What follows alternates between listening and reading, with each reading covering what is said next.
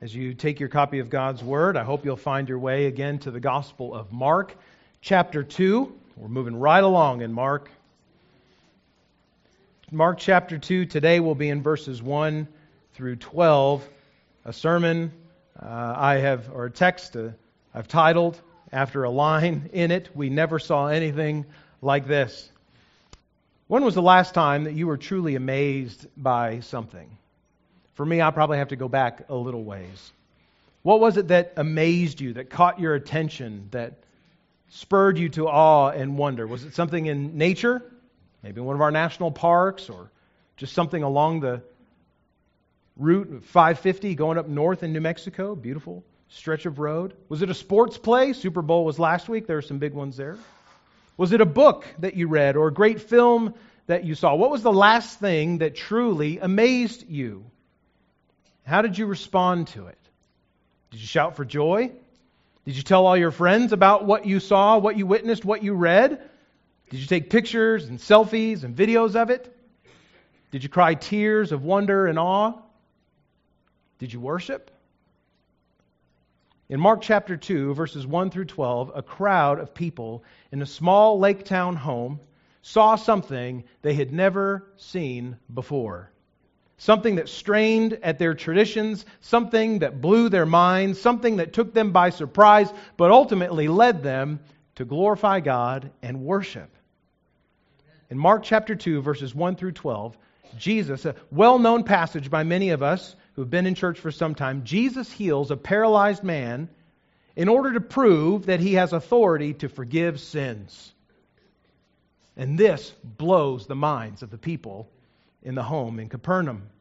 The main idea of this text is plainly before us in the text. As we read it in a moment, you'll see that Jesus, the Son of Man, God in human flesh, has authority, meaning He has the ability and the divine prerogative to forgive sins. In response to this truth, I hope that we would, one, place our faith in Christ for forgiveness of sins. That we would also glorify God for the wonderful work that He does in forgiving us our sins, and that we would strive to point others to Jesus that they might know this forgiveness too. Let's stand as we honor God by reading His Word. Mark 2, 1 through 12. This passage, this event in Jesus' life, is also relayed to us in two of the other Gospels, Matthew chapter 9 and also in Luke chapter 5. You can find similar accounts there, but today we're reading Mark's accounting of it. Mark, the ministry partner of Simon Peter, inspired by the Holy Spirit, writes these words. When Jesus returned to Capernaum after some days, it was reported that He was at home. And many were gathered together, so that there was no more room, not even at the door. And He was preaching the word to them. And they came, bringing to Him a paralytic carried by 4 men. And when they could not get near Him because of the crowd, they removed the roof above Him. And when they had made an opening, they let down the bed on which the paralytic lay. And when Jesus saw their faith, He said to the paralytic, "Son, your sins are forgiven." Now some of the scribes were sitting there, questioning in their hearts, "Why does this man speak like this?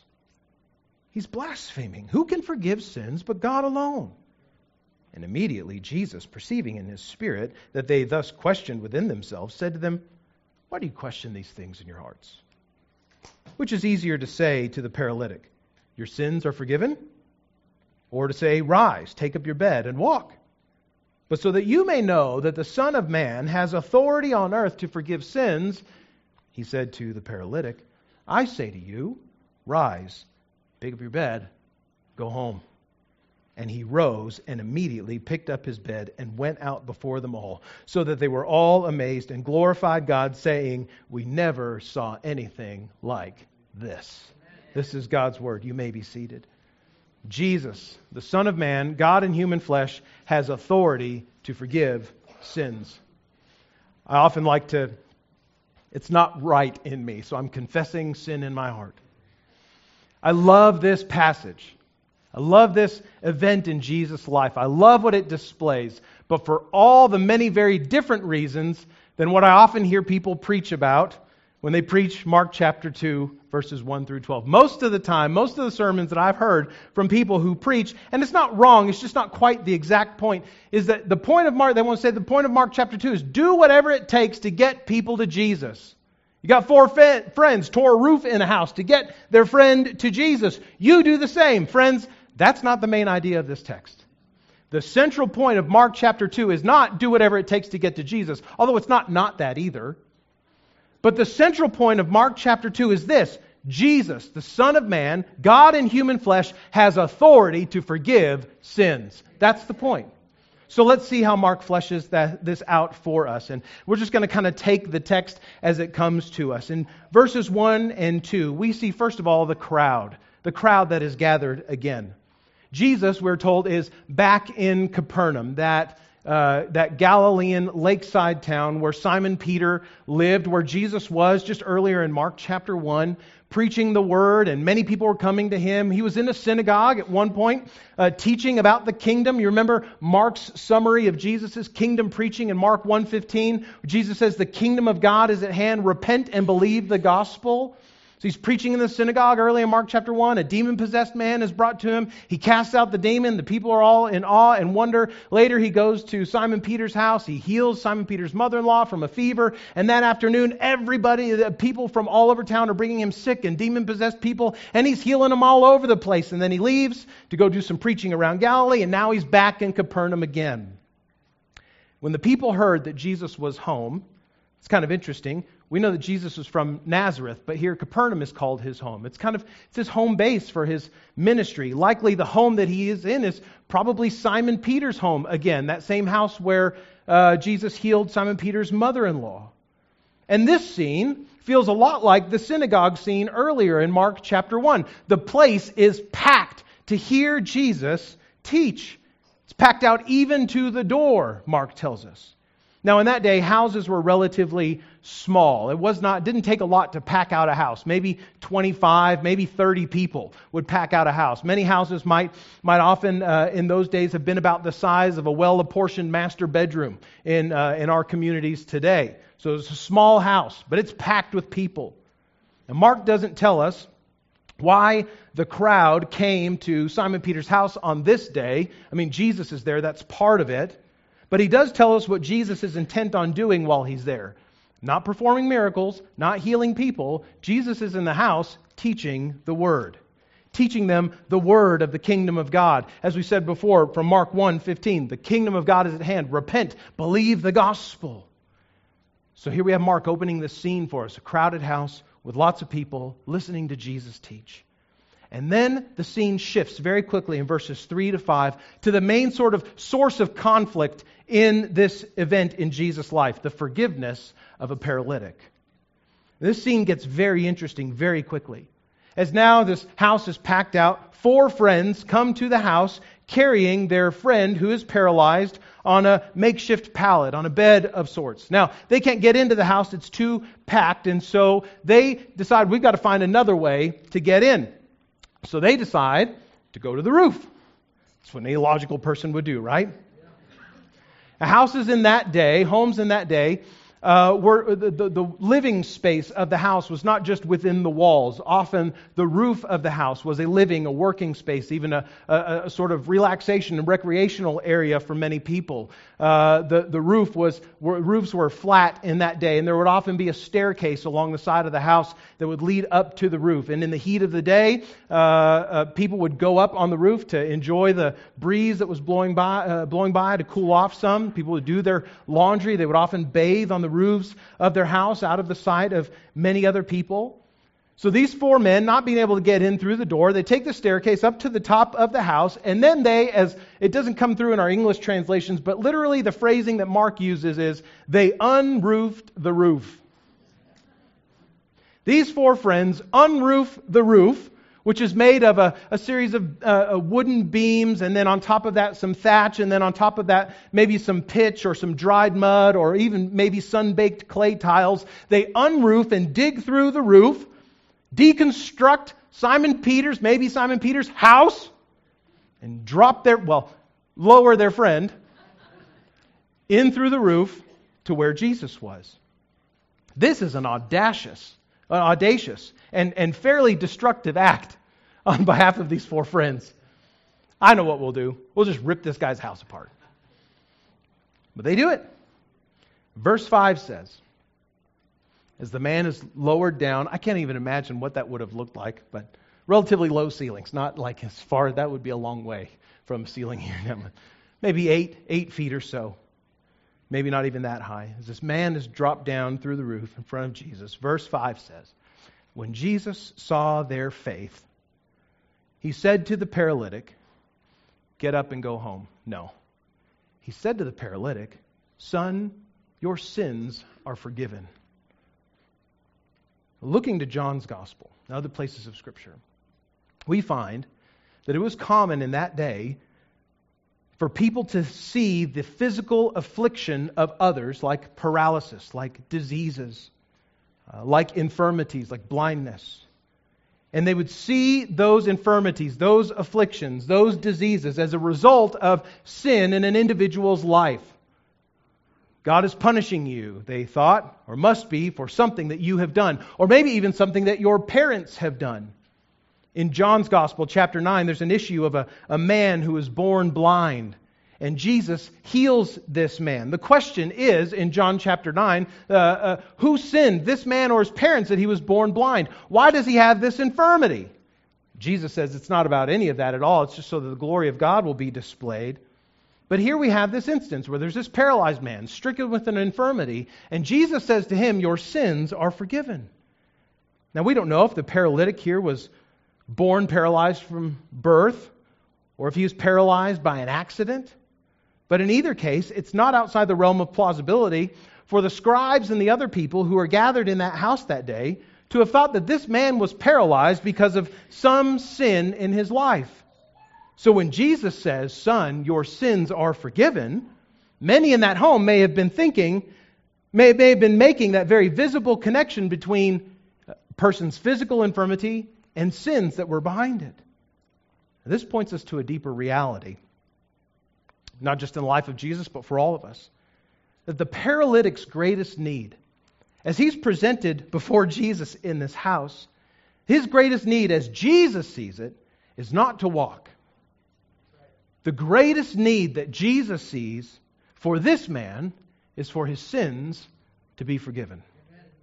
Friends, we cannot escape the reality that Scripture persistently and consistently reminds us of, that what we need most in this life is forgiveness of sin and salvation from sin and death. That's what we need most. Jesus says to this man, son, your sins are forgiven. I don't want us to miss, though, the first part of verse 5. Verse 5 begins, when Jesus saw their faith, he said, son, your sins are forgiven. Faith, that Greek word pistis that Mark would have used or did use in writing this. Faith is in the course of the Scriptures, is the expectation, the confident hope that God will exercise divine power to address a critical need. It's a total trust and dependence on God to do what only God can do at a critical moment, at a critical juncture in the life of an individual or of a people. The friends, these four men who unroofed Peter's roof, by their bold destruction of the house, these friends demonstrate an expectation that Jesus will exercise divine power to do something for their friend. Now, Jesus doesn't give them precisely maybe what they're seeking. I think that, like the many who were brought to Jesus in Mark 1 and were healed of their various infirmities and diseases, that these four friends want their friend to be healed, and they're trusting Jesus to do this. Jesus doesn't give them that, not right away. Rather than giving the man physical wholeness, Jesus gives this man spiritual forgiveness. Amen. This passage illustrates a beautiful, consistent gospel truth to us, that forgiveness of sin comes by faith in God who forgives. When Jesus saw their faith, He said to the man, son, your sins are forgiven.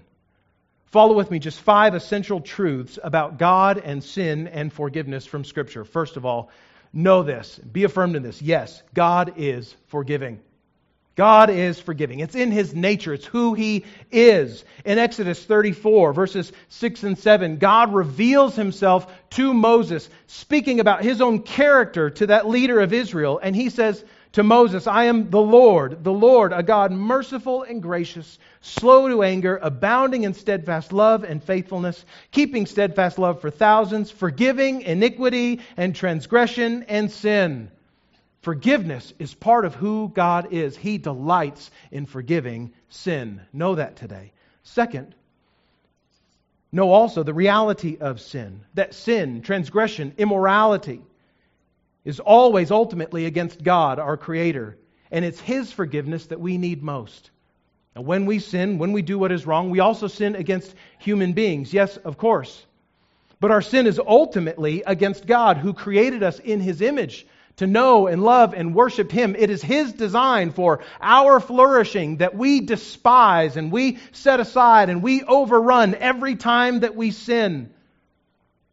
David writes in Psalm 51, verses 3 and 4, assuring himself of this reality. He says, and this is in the context of his adultery with Bathsheba and then his conspiring to have Bathsheba's husband Uriah killed in battle. So he's an adulterer and a murderer.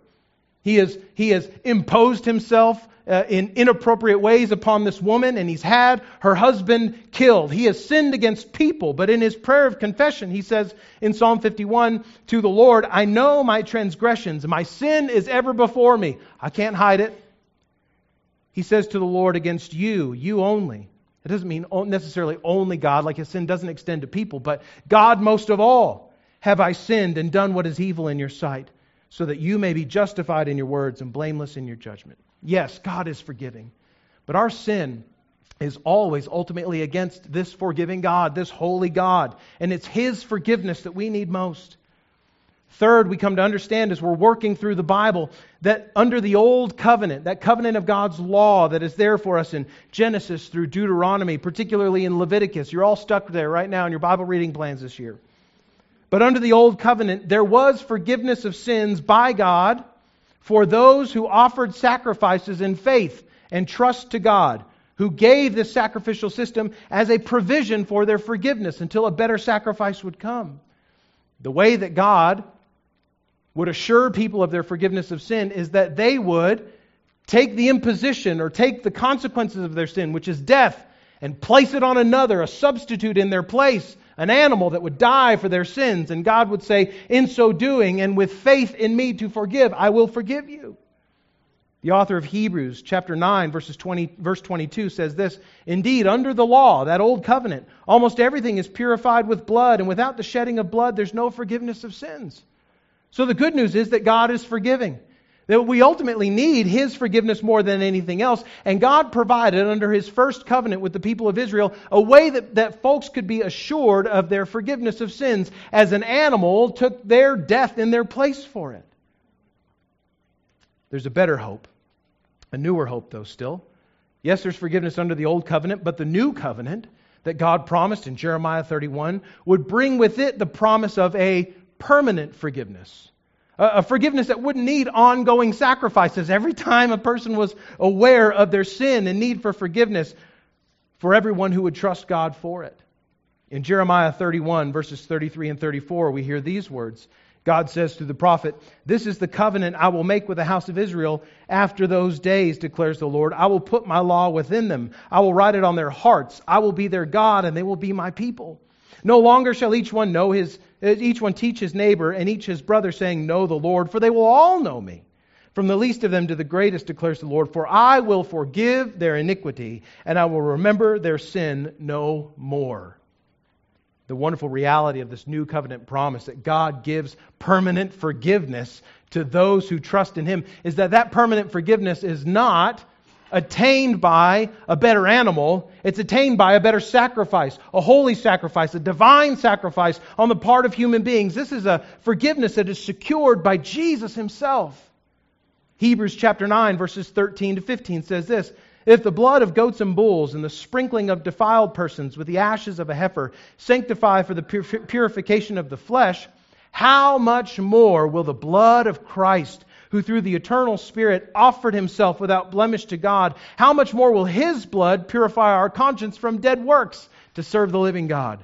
Therefore, Christ is the mediator of a new covenant, so that those who are called may receive the promised eternal inheritance, because a death has occurred that redeems them from the transgressions committed under the first covenant.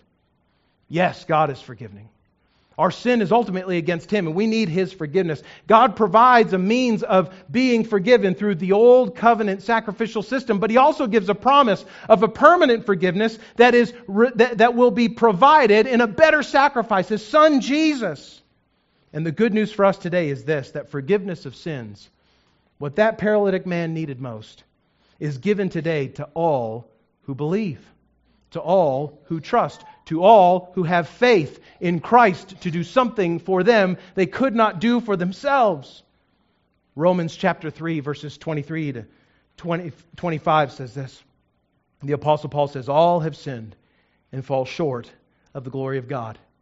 All the people in that house in Capernaum that day, all the people in this room, all the people hearing my voice today have sinned and fall short of the glory of God and are justified. That means made right with God by His grace as a gift through the redemption, the rescue that is in Christ Jesus, whom God put forward as a propitiation, an atoning sacrifice by His blood to be received by faith.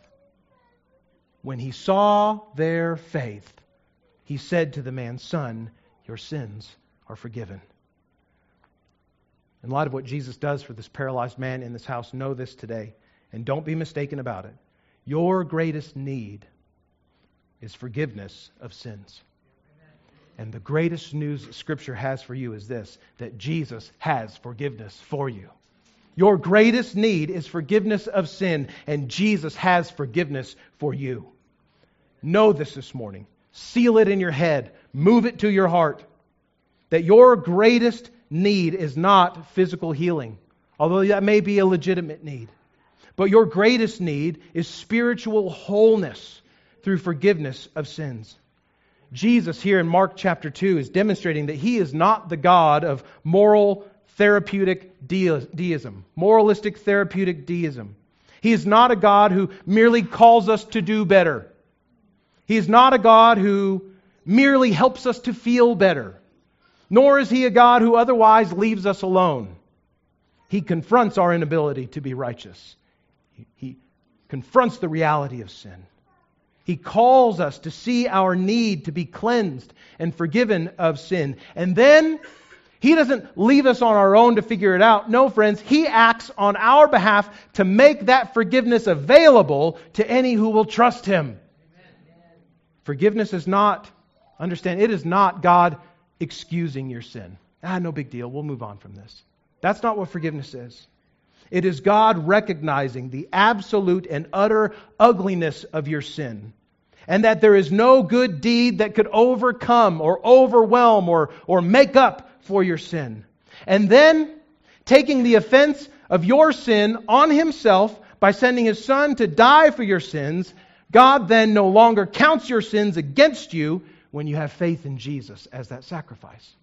Forgiveness is not God excusing your sin, saying it's no big deal. Forgiveness is God saying your sin is a big deal. In fact, bigger than you could ever understand or recognize, but here's how I'm going to take care of it for you. We all need forgiveness like this. To have our sins truly known, our sins unhidden before God. And then, in repenting of our sin and clinging to Christ, to know that these sins are no longer held against us by the great and holy God and Judge of creation. We all need forgiveness like this. Jesus says to the paralytic, after seeing the faith of his friends, Son, your sins are forgiven. Now the story gets better.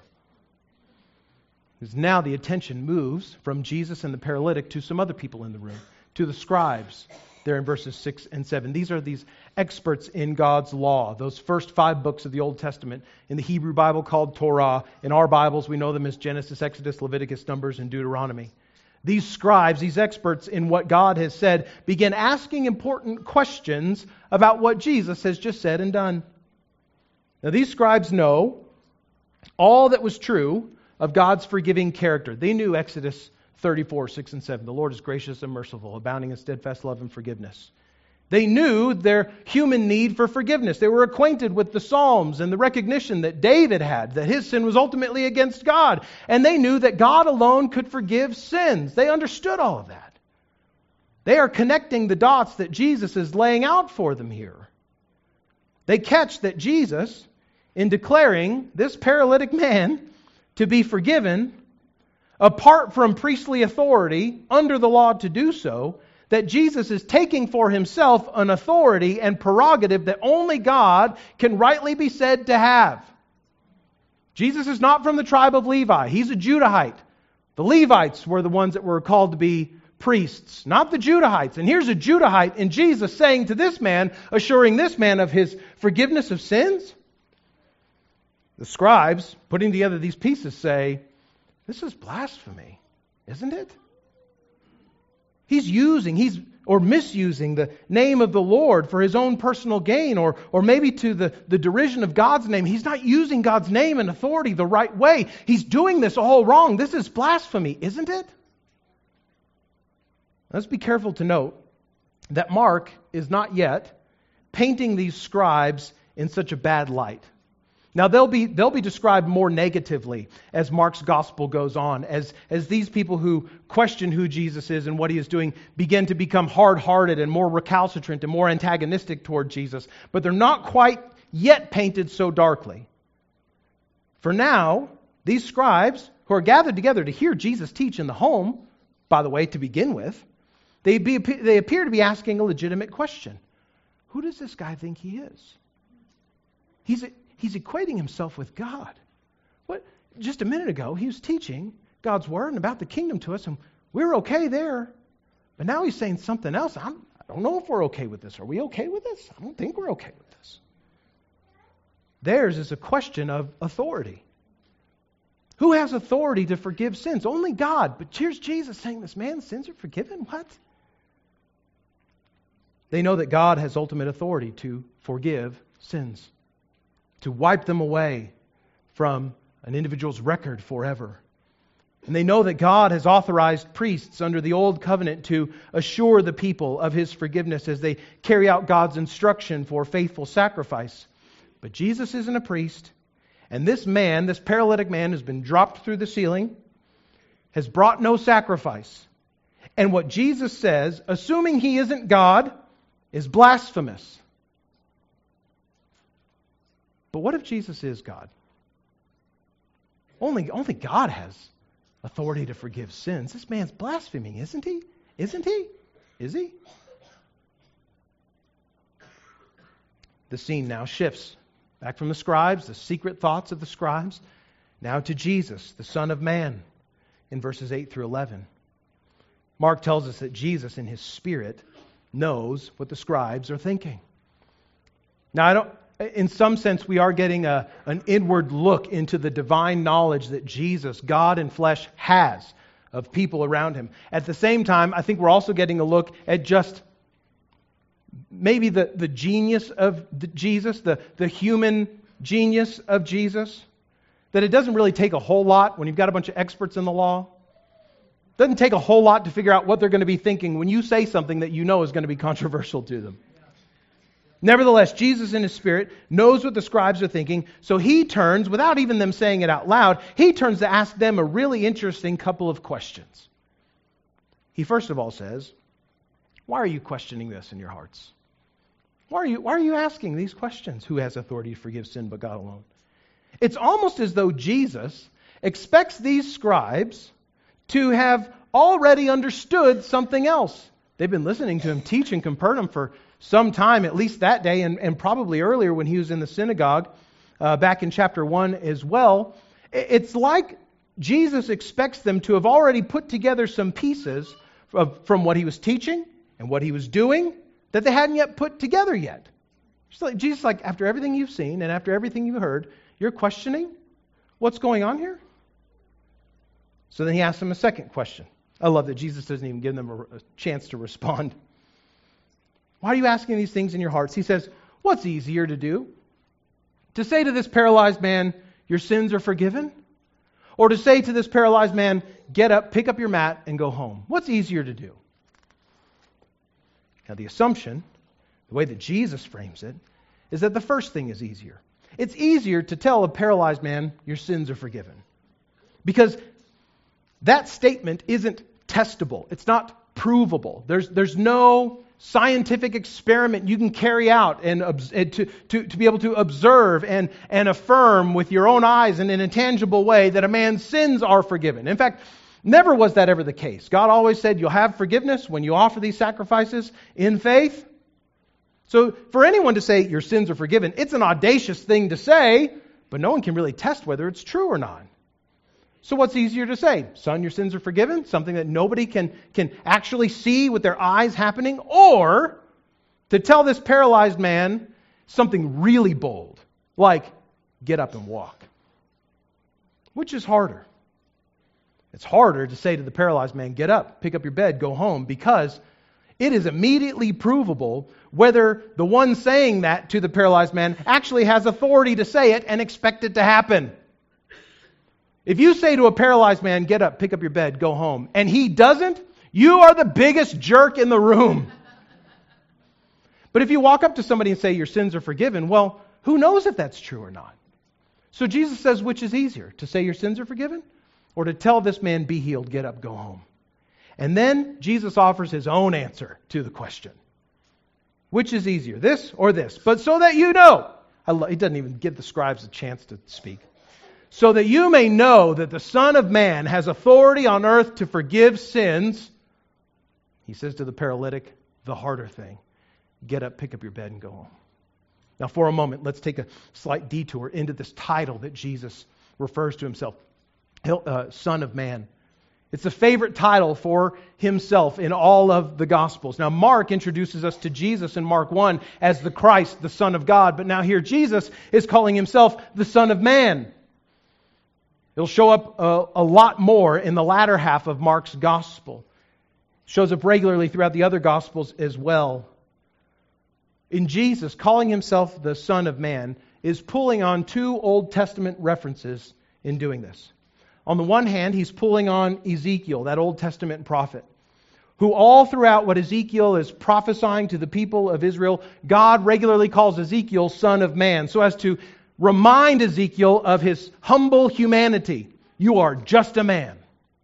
At the same time, there's also in Daniel chapter 7, Daniel the prophet, as he's in exile in Babylon, has this heavenly vision of, as we read in Daniel 7, 13 and 14, he says, I saw in the night visions, behold, with the clouds of heaven, there came one like a son of man. And he came to the Ancient of Days. It's a title for God and His eternality. And He was presented before Him. And to Him, to this one like the Son of Man, was given dominion and glory and a kingdom, so that all people and nations and languages would serve Him. His dominion is an everlasting dominion, which shall not pass away. And His kingdom is one that will not be destroyed. This Son of Man figure, who's presented before the Ancient of Days in Daniel chapter 7, is a divine figure who has an everlasting kingdom. He shares in the very same divine substance as the Ancient of Days, and he is given authority and dominion over all things and all peoples. It seems that when Jesus says, so that you may know the Son of Man has authority on earth to forgive sins, he's pulling on both of these. It's an ambiguous reference. He's referring to the Son of Man from Ezekiel. He's human. But also this figure like a Son of Man in Daniel 7. He's divine. Jesus is God in flesh. And he says to these scribes, so that you know the Son of Man has authority on earth to forgive sins, I say to you, I say to the paralytic, the harder thing. Bubba, get up, pick up your bed, and go home. And now his authority is testable. It's provable or disprovable, isn't it? Jesus has said the harder thing. If what Jesus says doesn't take place, he is literally the biggest jerk in the room. But what happens? Immediately the man gets up, picks up his bed, and goes home. Jesus, the Son of Man, can forgive sins because he is God. That's the question that the scribes are asking. Who can forgive sins but God alone? And Jesus says, yep, exactly. And here's how I'm going to prove it. Not by saying the easy thing, but by doing the hard thing. Understand this morning, in light of the main point of this passage, Jesus, the Son of Man, God in flesh, know this, that Jesus can forgive sins because He is God. Because He is the holy, righteous Creator and Judge of the universe. Because He has all authority as God, He can say to those who trust Him, your sins are forgiven. Friend, if ever you are tempted to think that Jesus was simply a good teacher, or maybe even a prophet of some sort, but not God, not divine, you should be directly confronted by what Mark is saying very clearly about Jesus here. He's not mincing words. Jesus is not another guru. He's not another spiritual guide. He is God Himself in flesh. Amen. And I get it. You may doubt that Jesus is God. You may be saying in your hearts, that's too easy. Just say that Jesus is God. It's crazy even. We know that no man is actually God. And to that end, Scripture offers us a similar line of questioning to what Jesus offered the scribes. Which is easier? To say your sins are forgiven? Or to say this man get up and walk? Which is easier? To say Jesus is God? For Jesus to say that He is God? Or for Jesus to say that He would die and rise again from the dead? Which is harder? Which is easier to say? It's one that anybody can say. People still say it today. I am God. I haven't met a person yet who has claimed that they will die and then be raised again from the dead on their own authority. Yet Jesus does. Jesus not only asserts that He is divine, He also says the Son of Man will be raised again on the third day. I submit to you that Jesus proves His claim to be God not by doing the impossible thing of merely raising a paralytic from the ground, but by raising His own life from the dead after offering it for the forgiveness of sins. There is no other guru, there is no other spiritual guide that has ever provided any more compelling evidence than this. Jesus can forgive sins because He is God in flesh. Are you this morning incredulous like the scribes who think that Jesus is a nutcase? Or worse, a self-deluded egomaniac? If that's the case, I implore you, investigate the Bible's claim to Jesus' resurrection. Because if Jesus is really raised from the dead like He said He would, He has done the harder thing to prove the easier statement that He is divine. A great book for you to maybe begin with in exploring the claim of Jesus' resurrection to prove that He is divine is a book by Josh McDowell, Evidence That Demands a Verdict.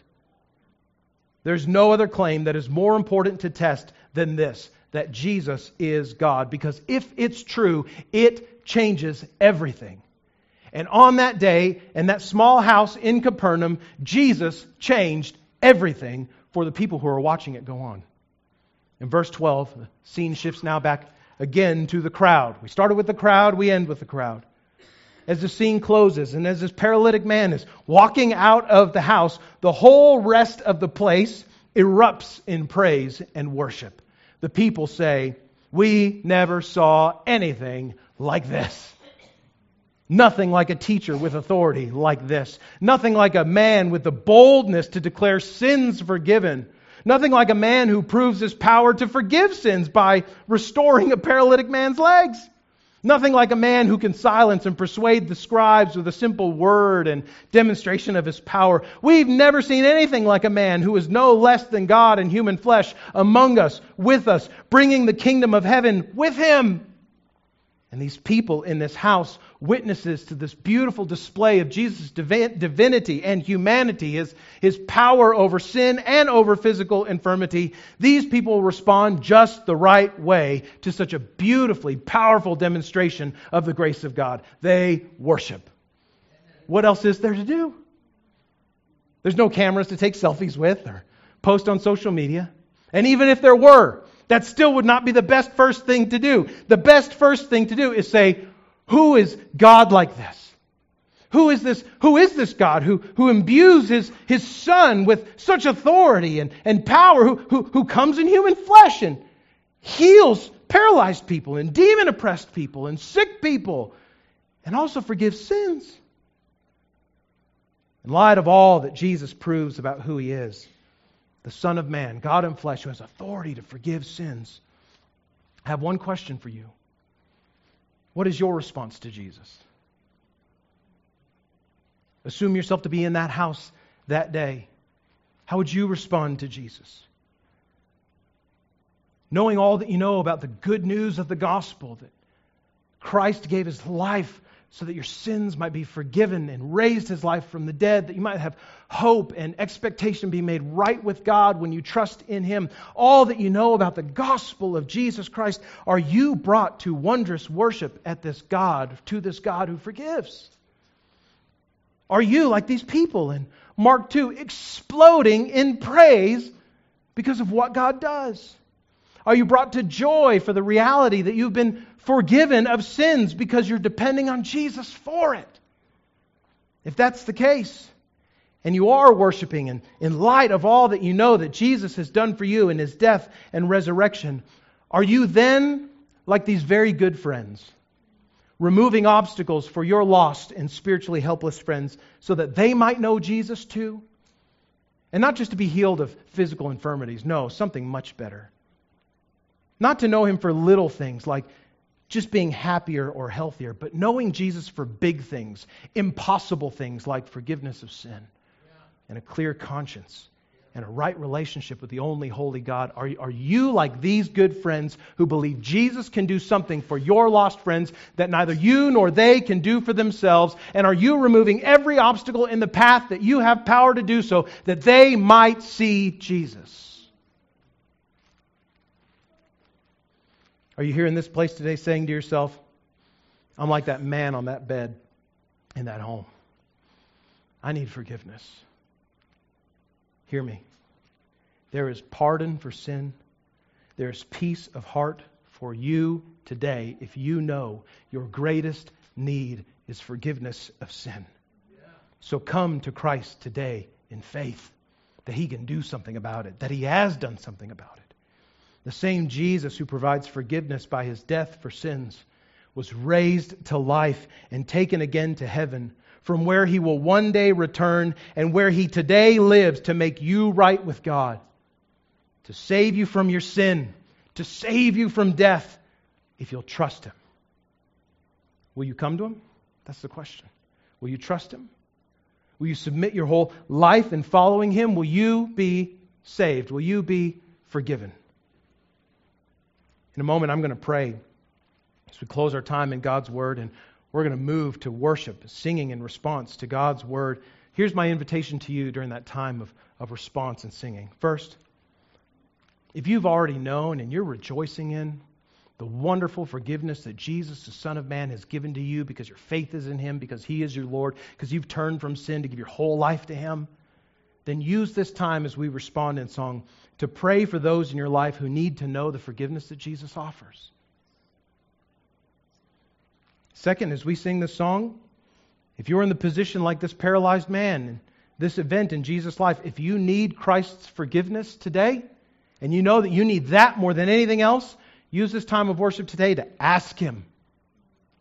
Come and wherever you are in life, whatever your response needs to be, come and pray up here at these steps. There's nothing holy. There's no rails or anything to keep you away. There's nothing special about these steps, but there is something special. There's something meaningful about moving and laying ourselves, kneeling before God to say, God, help. Maybe you'll come pray up here at these steps. Maybe you just need to kneel at your seat. Maybe you just need to stand and lift your arms in desperation in faith to the only God who can meet the need that is plaguing your heart, the need of salvation for that lost friend or family member, the need of forgiveness that you need even today. I'll be standing here at the front even as we sing, just off to the side. Come pray with me. But let us not leave this place without rejoicing in and responding to Jesus, the Son of Man, God in flesh, who has authority to forgive sins. Let's pray and then respond as God leads us.